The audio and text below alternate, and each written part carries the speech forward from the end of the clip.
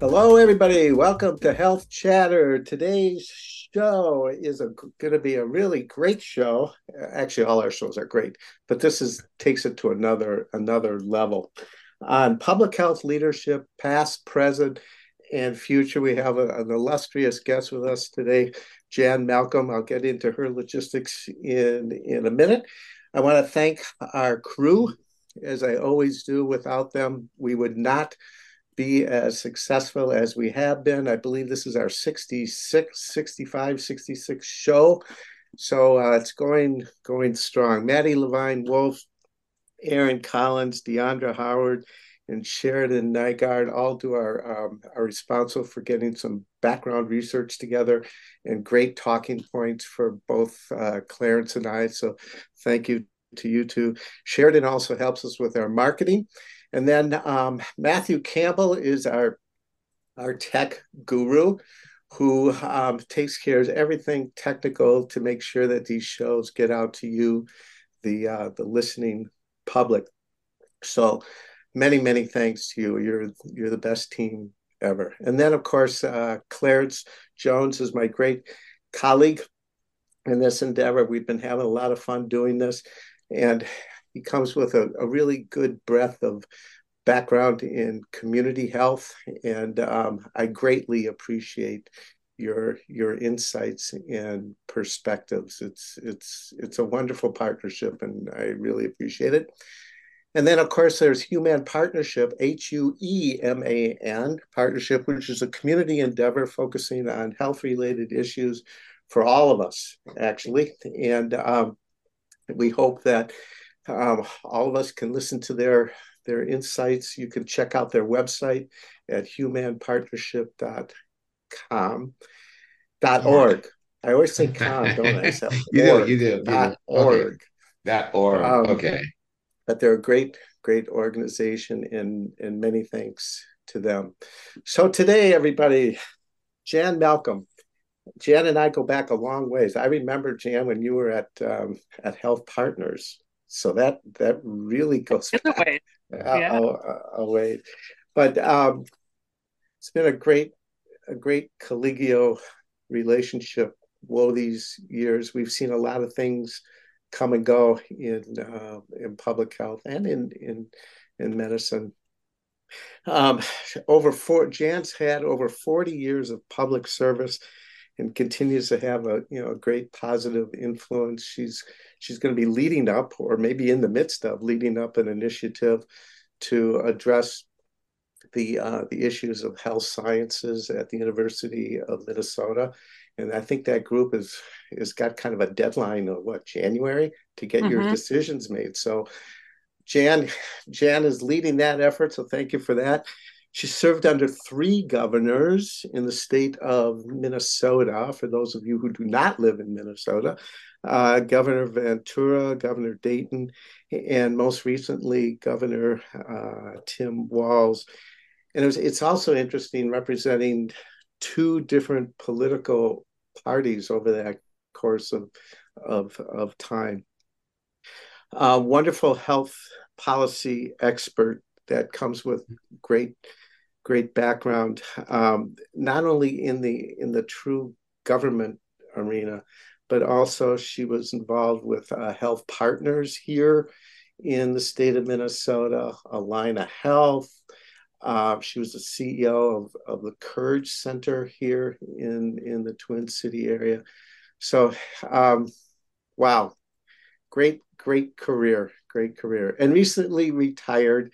And I see a smile. So that's great. So Jan, thank you so much for being part of Health Chatter. And really, this is a chat, and we're going to be focusing on the concept of leadership, and it's probably easier. I'm hoping it's easier to reflect on it than to talk about it when you're in the midst of it. Okay. If you get my drift. I do. You understand. So, all right. So let's start out this way. health leadership overall. So, with all the different things that you've been involved with, give us your perspective on it. What, as as somebody who's led a lot of different things, but truly, what is your perspective on leadership and health, and from all the different things you've been involved with? Well, first of all, thank you for inviting me to join you and Clarence in this conversation. I think it's a critically important topic, leadership in general, but leadership in health, leadership in public health, particularly now, given what we've just been through and the time that we're in. There is so much we need to learn from what we've just been through, Yeah. and figure out how to take those very hard won lessons through the COVID-19 pandemic and apply them not only to being more ready for the next health emergency, but how do we improve what we do every day to serve the people that we serve, which is everybody. And I think too that, the one thing I know for sure is that it is not true that leaders are born and not made.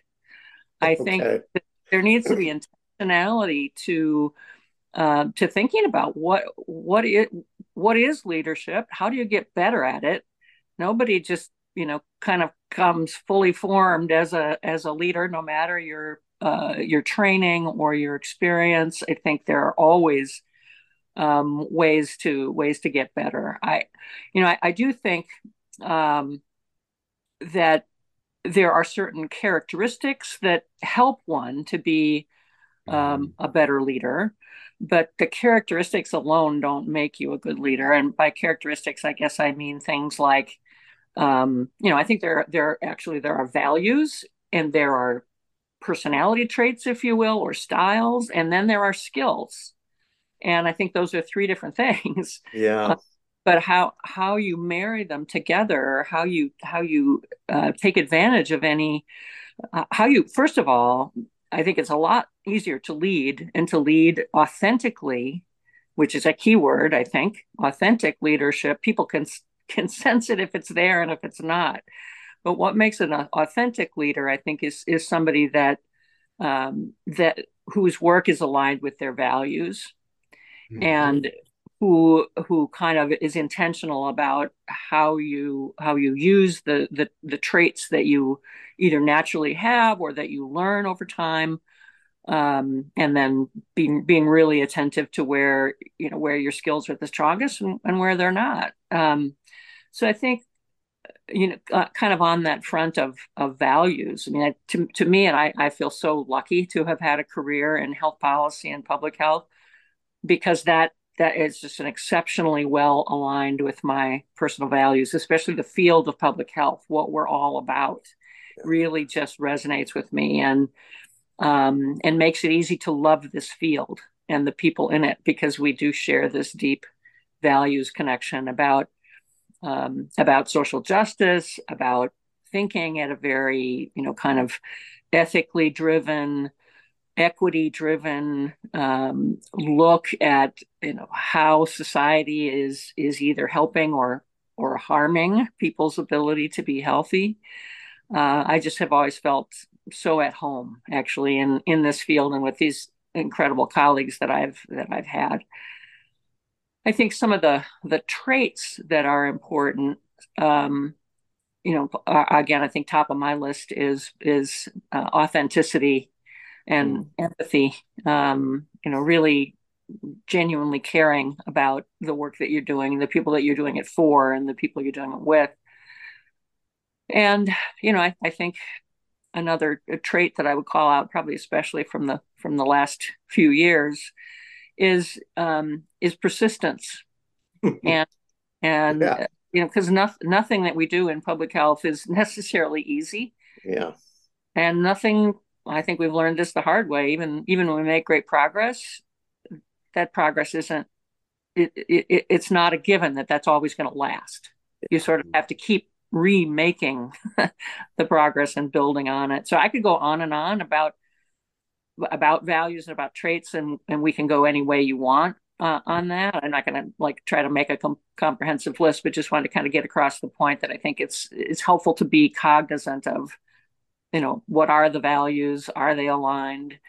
What are some of the traits that you can draw on, which might be different in different circumstances? And then the skills question, and maybe we'll go into that, through this conversation. But certainly communication, coalition building, kind of political acumen. I think, we could go on and on. I think skills around emergency preparedness. Oh my heaven, have we just learned, how important that is, not just to read the book, but to really, practice that, I think, in a much more robust way than we've ever done before. So you asked me a really open-ended question, and I could go on the whole lot with that, but let me stop there. I'll tell you, when you said authenticity, that really rings a bell. It really, really does. You really have to embrace that in order for you to move ahead properly in the healthcare field. I will tell you this, and then I'll let Clarence chime in. I saw you speak many, many times in many, many different situations.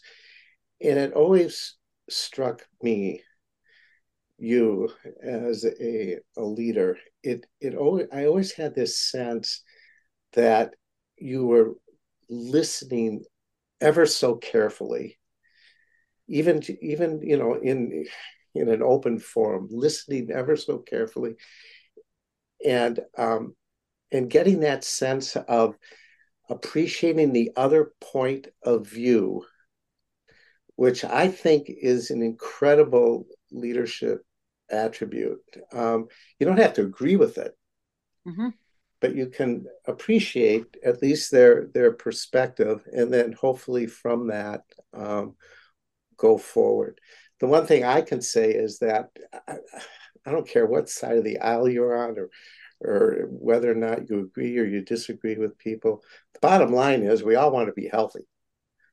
And so that's something that we all carry. Yeah. Clarence, go ahead. Yeah. So Jan, let me first thank you for your comments. You asked all my questions all in that opening statement. But I think one of the things that I really wanted to know was this: what type of skills should be demonstrated by a leader during a crisis? I mean, what do you think are the top maybe 3 or 4 skills that should be demonstrated by a leader during a crisis? I mean, we just came to this COVID piece, this pandemic, and it seemed like people were all over the place. And so for me as a community member, what are the skills that I should be looking for from my leader going through a crisis, or just in general? Well, yeah, thanks, Clarence. I think in a crisis in particular, communication is essential. That was probably the main job that I, as the leader of the state health department, had, was to try to keep the lines of communication flowing between the scientists and the policymakers, between the quote unquote experts and the public, with the media, with the legislators. And to Stan's point, being able to not just say, here's my speech, I have to deliver these facts, to listen to people, to listen to the community, I know, Clarence, that this has been a devastating pandemic in many ways, but it absolutely further kind of illuminated and exacerbated, I would say, all the flaws in the system. And so that people who've been disadvantaged and experienced inequities for so long on so many different fronts, it happened again with COVID. And so understanding and listening to the community about what about our response, as hard as we were working and trying, what about it wasn't working for the communities that were at some of the greatest risk, and to be not in denial about that, and to really seek out honest conversations with communities who were disproportionately affected, and then to Stan's point, on the other, on the other end of the continuum, perhaps the folks who really were having a hard time believing that COVID was as big a deal as we were saying, whether those were folks in the business community or folks who were just very concerned about the role of government, in all of this. Hearing that incredible variety of experiences and perspectives, and being able to try to navigate your way through how do you effectively communicate with folks who are in such different places in terms of how this is affecting them, what the reality is of their point of view and their circumstances. So there's many more things, obviously, about kind of keeping a cool head and trying to help keep people going. So many people work their hearts out for so long, and how to support them, how to encourage them. But I would say, kind of that trying to help people keep it together from a organizational health perspective, and then this multifaceted communication challenge. Those would be probably the two things I'd call out. Thank you. It's interesting. During COVID, I'll be honest with you, I was considering, retiring before that hit. And then when it hit, as a public health professional, and by the way, I can probably say that this is true for a lot of people, certainly at the health department. They put off retiring, or they put off this or that, so that they knew that they could help, and yes. Because that's what it was all about. I mean, if you're not there for that, I mean, what was your public health career all about? Right. But it was intense. None of us at our age ever lived through something like that before. All we could do was go based on history of what happened, like in 1918, with the flu epidemic. So here's a couple of other questions I have. How do you balance, and this has always been a kind of an issue, how do you balance the avenues of medicine with the avenues of public health as a leader on the public health side of the equation? Because there's always that integration that needs to be done, and that collaboration that needs to be done. But oftentimes they're in their own ways. How did you deal with that? Well, when I said there are so many lessons we need to learn, or we must learn, I think, from what we've just been through, that there's a lot to unpack in that question of how does the medical care system and public health best interact.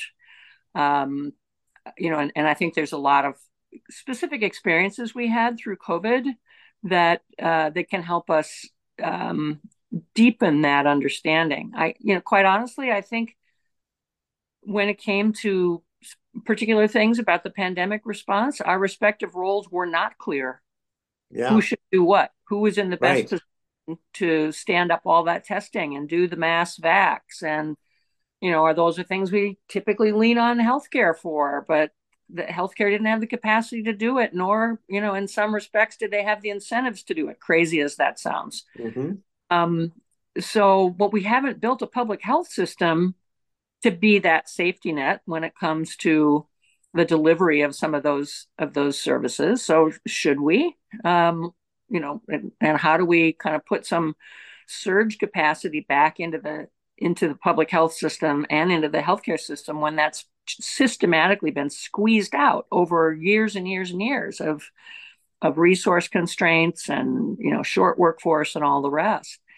I think we absolutely learned how interdependent we are on each other. I mean, healthcare could not succeed unless public health could succeed in trying to keep as many people absolutely from getting sick as possible, and to get the preventive measures in place.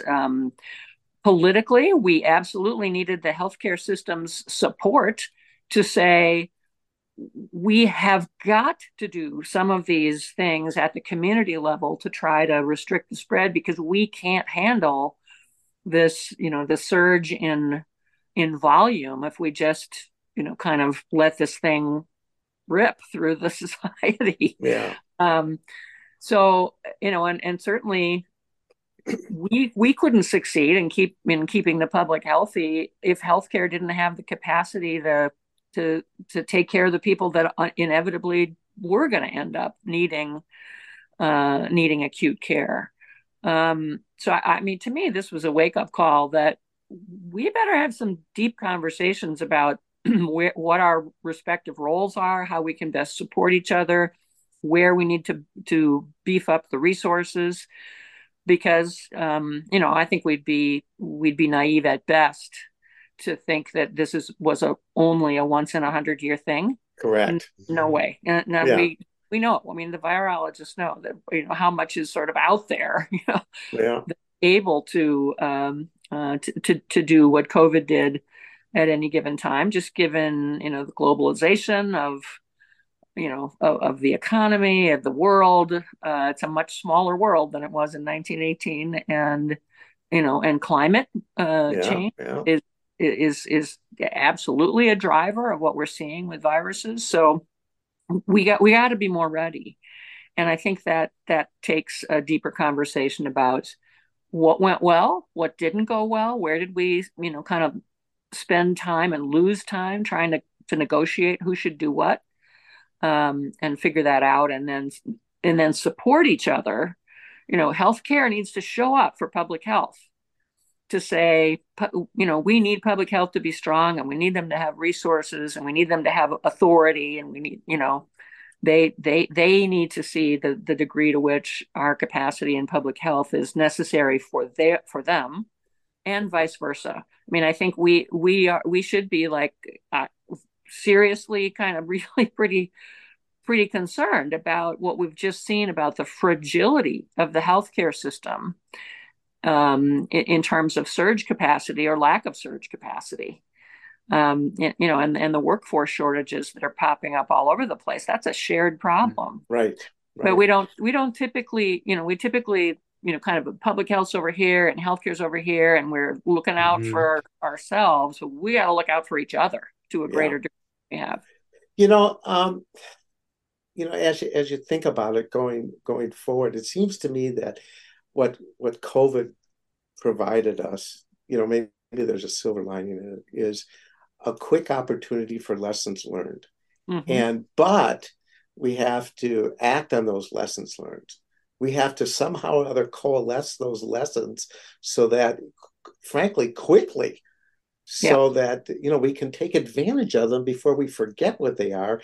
Yeah. And then another thing happens, and then, oh my God, then we're in the same ballpark again, Yeah, no, I think that's exactly right. And that's one of my biggest worries, actually. Right. This was so disruptive, so bad. Everybody just nobody wants to talk about this except the three of us, maybe. Yeah.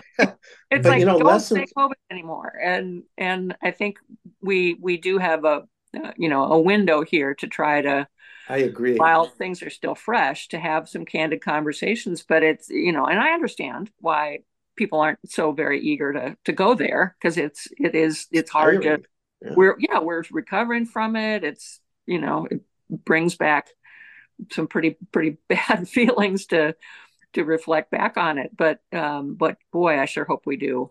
Yeah. Clarence, and then I want to talk about chronic disease. Go ahead. So as a community member, I agree with you 100%. I'm out in the community doing work, and I see this gap between what I call biomedical and public health. And it's like nobody wants to really talk about it. Everybody wants their own silo. What I want to know from you is, what tips do you have going through this crisis for both the community and public health leaders to discuss, in order for us, as you just said, to not have to repeat all of these lessons over again? Yeah, I really do think that we can use some of the specific things that we saw in COVID to illustrate things we've been talking about for quite some time about, the fundamental need to work on the community conditions that support health or that don't support health, that it isn't all about the biomedical, end of the continuum. It's about, what really determines health. It's not just, can you get to the doctor when you need to, essential as that is. It's about the conditions in your community, about, people's economic security, their physical security, housing, the environment, the access to resources. And I think we saw that in who was disproportionately exposed to COVID and who was disproportionately affected by the severity of it. And so taking some of those just really, practical lessons learned about the importance of the housing conditions, the working conditions. Could you get access to tests or not? How did we do at getting, testing, vaccination, and therapeutics into the communities that were the hardest hit? I think we've got some really tangible examples. When we kind of talk about the social and economic determinants of health in a theoretical way, people just don't really quite get what we're talking about. But when we say, look at the patterns of how COVID moved and how much that was influenced by things like housing conditions and working conditions and multi-generational families and the lack of of good quality ventilation in buildings and all of that stuff, I think we just reflect on, okay, what did we see and how do we talk about that in ways that policymakers and and other influencers can see the need to really invest in those community conditions, and not just, as important as it is to say, boy, we need more nurses and doctors. Yeah, we do. And that's not enough. Right. We need to pay attention to these community conditions way differently than we have. So ask a question. Let me ask you. Go ahead. A question, because I'm intrigued now by the fact of how you've been responding. Who was your inspiration? What was your epiphany? With the way that you're thinking, because I think that it's important for me to know, and I think it's important for people to hear that, because I think the things that you're saying, we need to hear more of. Wow. So many inspirations along the way. But I go back to, many years ago, I was a much younger person. Somebody who really inspired me a lot was Dr. David Satcher, former Surgeon General of the United States. I can remember him, talking about this, kind of the social determinants of health before very many people were using that terminology. And he would talk about, I can remember vividly a speech that he gave. He was talking about how this was in the 1990s, talking about how unacceptable infant and maternal mortality rates were back then. Yeah. And he said, you know what the most important factor is for infant and maternal mortality? Maternal income security. I was like, whoa, the light bulb just kind of went off. It's not just prenatal care or not. It's that more fundamental, do people have what they need to be safe and healthy? And so he really was, he sort of put that spark in me, early on. And since then, it's really been, leaders in the community, many of whom were rightly, kind of critical of kind of what we were doing with the response. And this is a dilemma. I'll just call it right out, between focusing on the largest number of people versus focusing on the biggest degree of harm, if you will.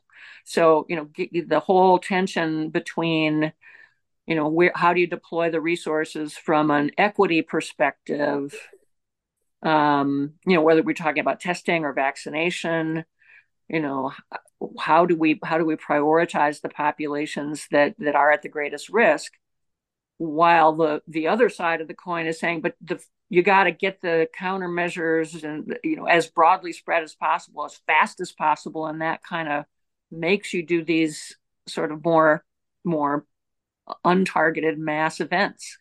And so that, and I kept being challenged, appropriately so, by leaders in the community saying, this isn't working. You need to do more to get the resources deeper into the community. I mean, the I will just call out, kind of the Black religious leaders, the churches, the pastors, and the folks, in service organizations like yours, working with communities to try to get communities access to the resources and to get the resources deeper into communities. I think we got better as we went, but it was always a challenge to get that balance between the big P population and the more targeted communities where the needs were particularly great. It's interesting. I remember, one that inspired me was C. Everett Koop. Yeah. He was another, a Surgeon General. And I remember distinctly, I was at a presentation that he gave, and somebody asked him, and we were dealing with smoking and all that kind of stuff. And somebody asked him straight out, what should we be doing? And his answer was, I thought, brilliant. Just, I don't know. That's up for you guys to decide now. Take this torch and run with it. So, it was really inspirational, from somebody who had that much clout to be able to kind of give the work off to you and be creative and be good risk takers. So these were good people. Okay, so I want to talk a little bit about chronic disease. Let's get away from COVID, because while all of this COVID stuff was going on, the pandemic, guess what? We were being affected by the stuff that affects us every day. Right. Okay. We still had people, having strokes, and people having heart attacks, and people suffering from diabetes, et cetera, et cetera, et cetera, cancer, et cetera, asthma. Yet it appeared to me that certainly at that time, everything was kind of put into a holding pattern for everything else. I mean, we even saw indications of that in the hospitals, where people weren't presenting themselves who were apparently having a stroke or a heart attack, for instance. Yep. And how did we find out about them? From the funeral homes, because they didn't get the care they needed, and they eventually died. So this is what's always struck me, and this is maybe a question that you can address for us. It's, what should a state health department really be responsible for? So in the scheme of things here, it's just like, much of the funding for many of the chronic diseases, frankly, doesn't come from the state. It comes from the federal level through grants that we receive there. But if those grants if we never got them, frankly, I could tell you from experience, we would have been in trouble as far as dealing with cardiovascular disease for the citizens of the state. So how is it, from a leadership standpoint, what should we be doing to assure the health of our citizens? How should the state be responsible for it financially, et cetera? And the bottom line is, what should be the core responsibilities of public health?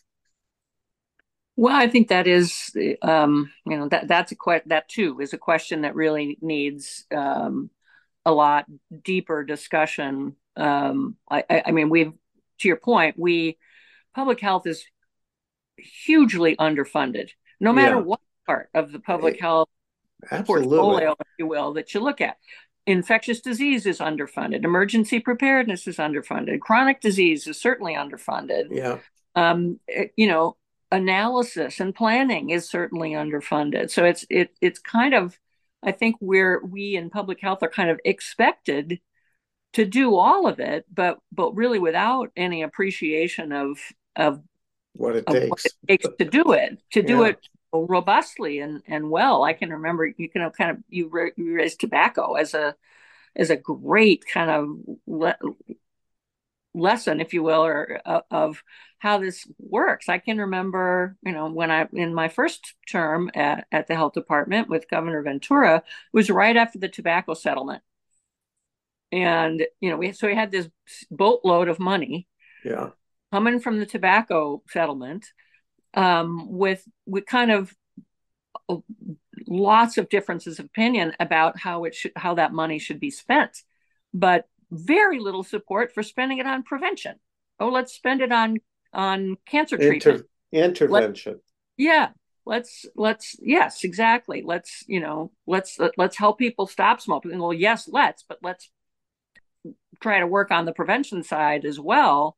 Right. And I think we had some real successes there, because with that money and with, frankly, Governor Ventura's support, we were able to get more money put into the prevention side than we ever had before. We went from funding our anti-tobacco efforts at a couple $1 million a year, which was like, if that's all you're going to spend, frankly, why don't you save it? Because it's not going to make a difference. Right. It's not going to move the needle at all if you're battling against all these bigger forces that are much more successful in getting people to smoke on the marketing side or use commercial tobacco.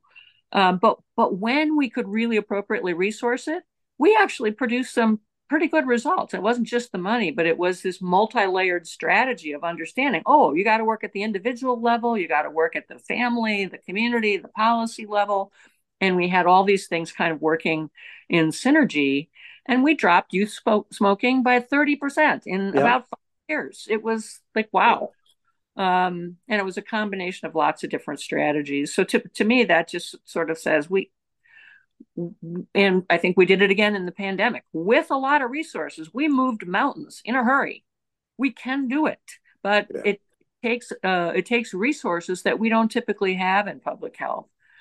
So in chronic disease, I kind of went off a little bit there on a tangent, other than the point being our role is prevention of chronic disease.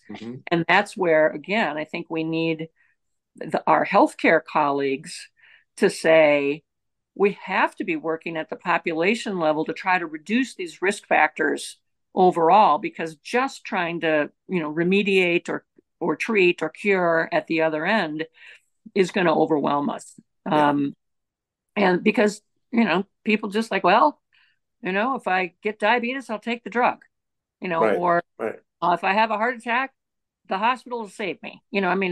That's sort of how we think about, kind of our individual perceptions of risk. And I think a lot of folks in the legislature, for example, think, well, the chronic disease, managing that's healthcare's job. We want you public health people to, you do this emergency stuff, because we just saw that we really need you to do that. You stop the outbreaks, and the healthcare should deal with chronic disease. But I don't think healthcare is set up to do that. Not the way healthcare is paid for.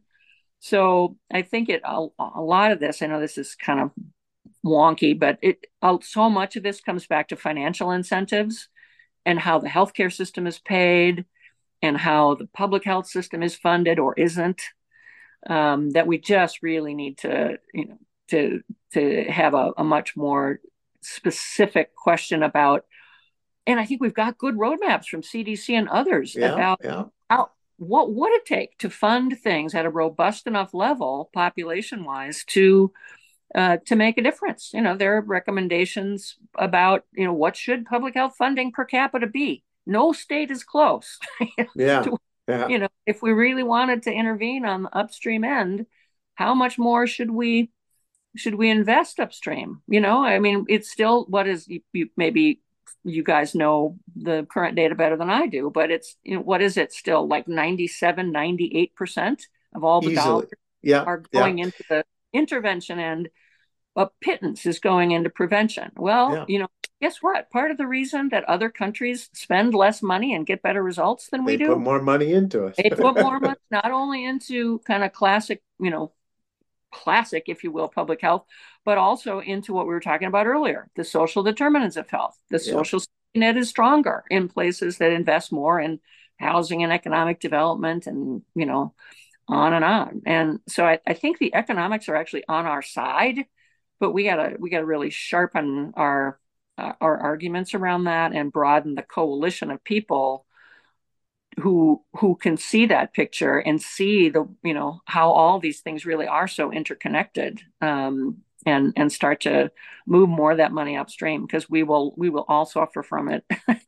It's interesting. When I was teaching in this arena for a long, long time, we often discussed, with students, the avenues of medicine, the avenues of public health, and how poorly funded public health has been.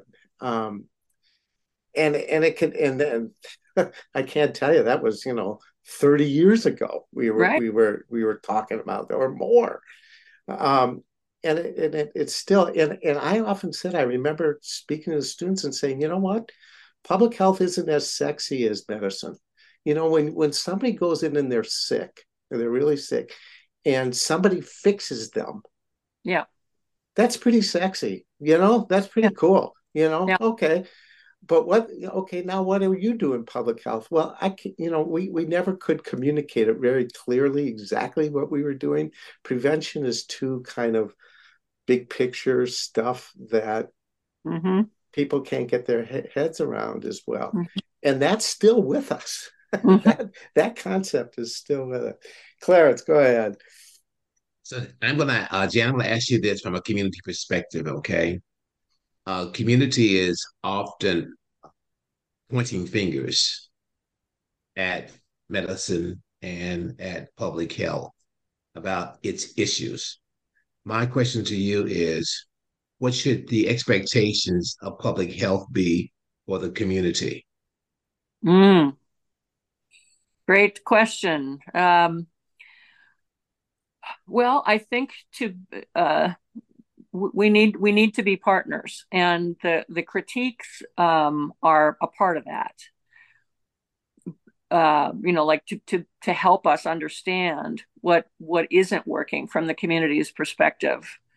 But then we also need for community organizations, community leaders, community members to to kind of embrace their role in changing some of the conditions, so that it's not all like, you out there, you government people, you need to fix this. It's like, how do we fix it together? How do we get the community the resources and the support, but also look to the community, to lead, and to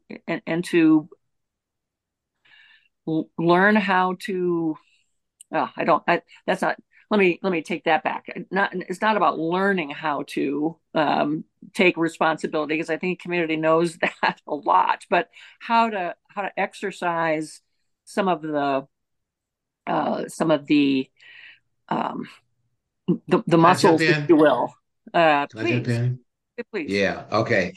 This is one of the biggest issues for me in terms of this whole idea about having healthier communities, is that I think sometimes the expectation on communities from healthcare leaders is not enough.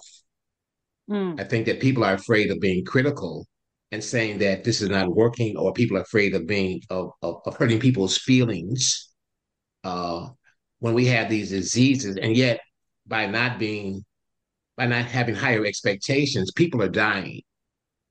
Okay. So the question I'm really trying to see is that I know that many times people have their favorites.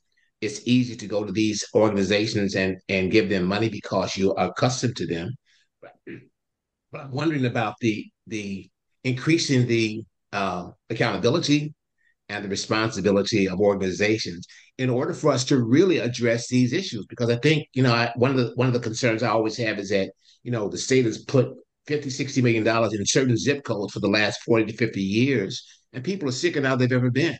That mm, makes no sense to me. That makes no sense to me. And so I'm not getting on the soapbox. I'm just saying, I just want to kind of figure out how then do we have this honest conversation, talk about authenticity. How do we have this authentic conversation about what is really needed and what is really expected as we start talking about these healthcare chronic diseases and illnesses? So I just want to put that out there. So I don't I want I'm your response. I am so glad you did. I think you said it way better than I did. I was kind of trying to get at the same point. I think that we have to support communities to be able to be more responsible, and to create those expectations. Absolutely, you're right about that. I think we need to be more explicit. The expectations shouldn't be lowered for investing in the capacity of more community-based organizations to take more charge, but they also need to then be able to deliver, as you say, Right. and that's not a one-way street. So I love what you said about let's set the expectations higher, and then let's have a dialogue about what is needed to be able to fulfill those expectations, and get the outside in perspective switched to the other way. But It's interesting. I think today or tomorrow, the state is going to be publicly getting out their plan for cardiovascular disease and diabetes, their state plan. And one of the things that kind of slowed up the process was this whole idea of community engagement. Okay. So it turned out it was easy for communities to identify what they wanted.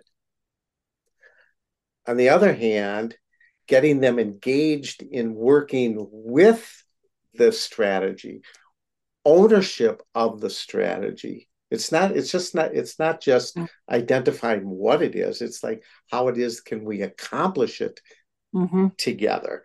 Okay. And if you own it as a community, and if good leaders in the communities understand that, then more action can come from that, and hopefully better results.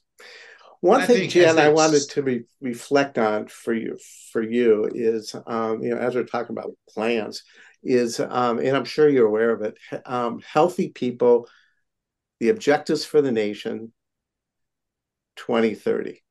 Okay, so one of our dear colleagues, Nico Pronk, was one of the co-chairs in developing the national objectives for the nation.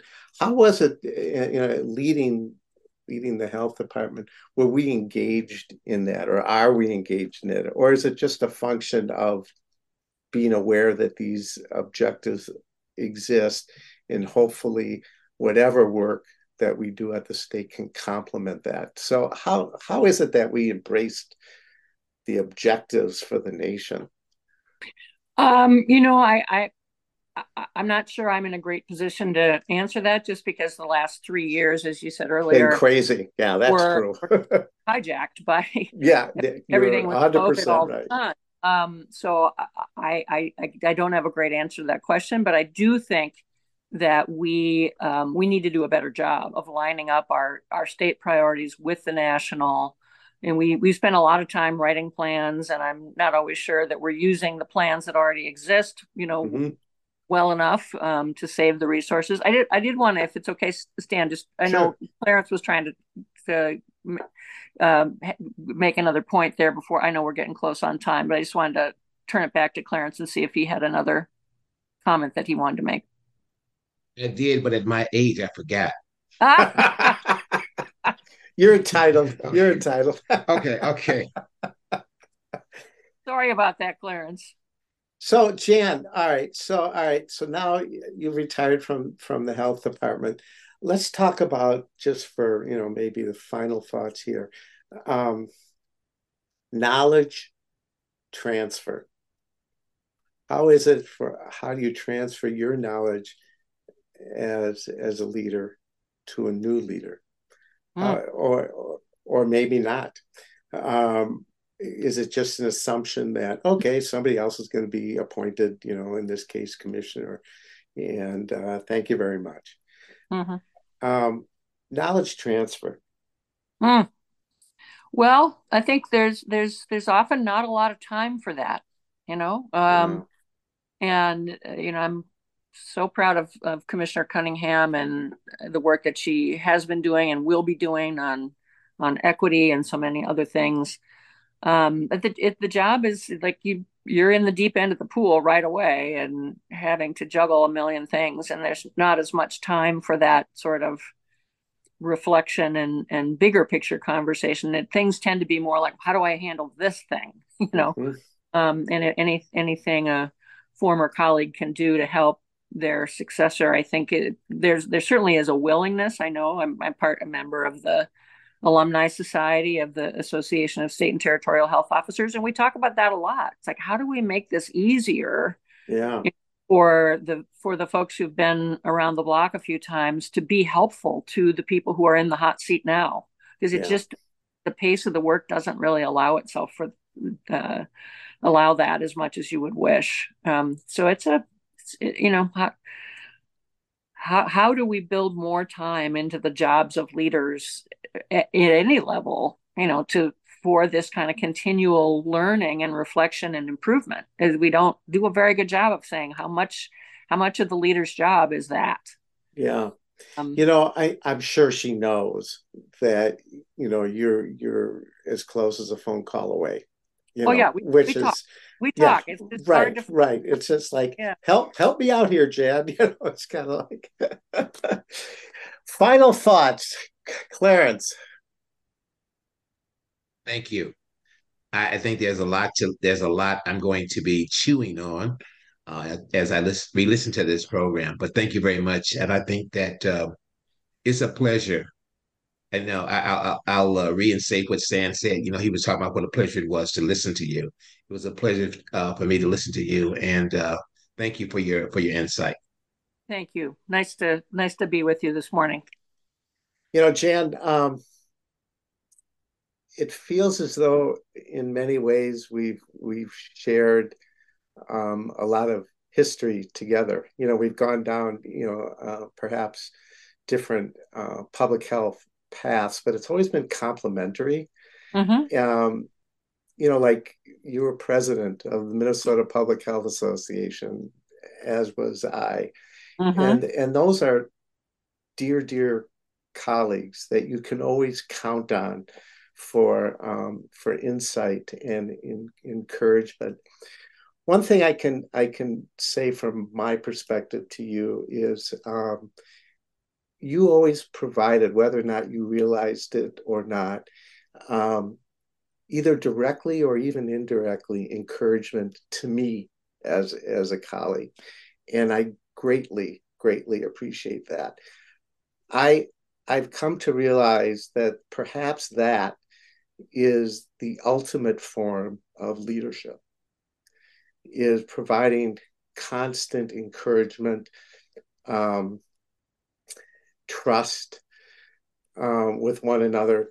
I always knew that if I'd get in contact with you, I'd hear from you at one point or another. I'd hear back from you, or vice versa. Or if I needed insight from you, or vice versa, we could get it from one another. And to me, that supersedes everything. And I want to really thank you as a colleague in the healthcare area for that. That's very kind of you, Stan. And I think that is again kind of what I love about public health, the people in public health, and Yeah, the yeah, fact we don't always do it perfectly, but we get it that this is a team. It's a team effort. It's not just individuals working really hard. It's the collective impact of people knowing how to work together and how to support each other. So I think that's a great note to end on. Thank you. yeah. We all know how to give each other a good hug when we need it, Right. Yeah. and Amen. and so thank you. So thank you for a perspective on leadership today. For our listening audience, we've got many great shows coming up. Our next show that we'll be doing, ironically, is on the new state plan for cardiovascular disease and diabetes, which will lend itself very nicely and complement this show very nicely going forward. So for all of you out in listening land, keep health, chatting away.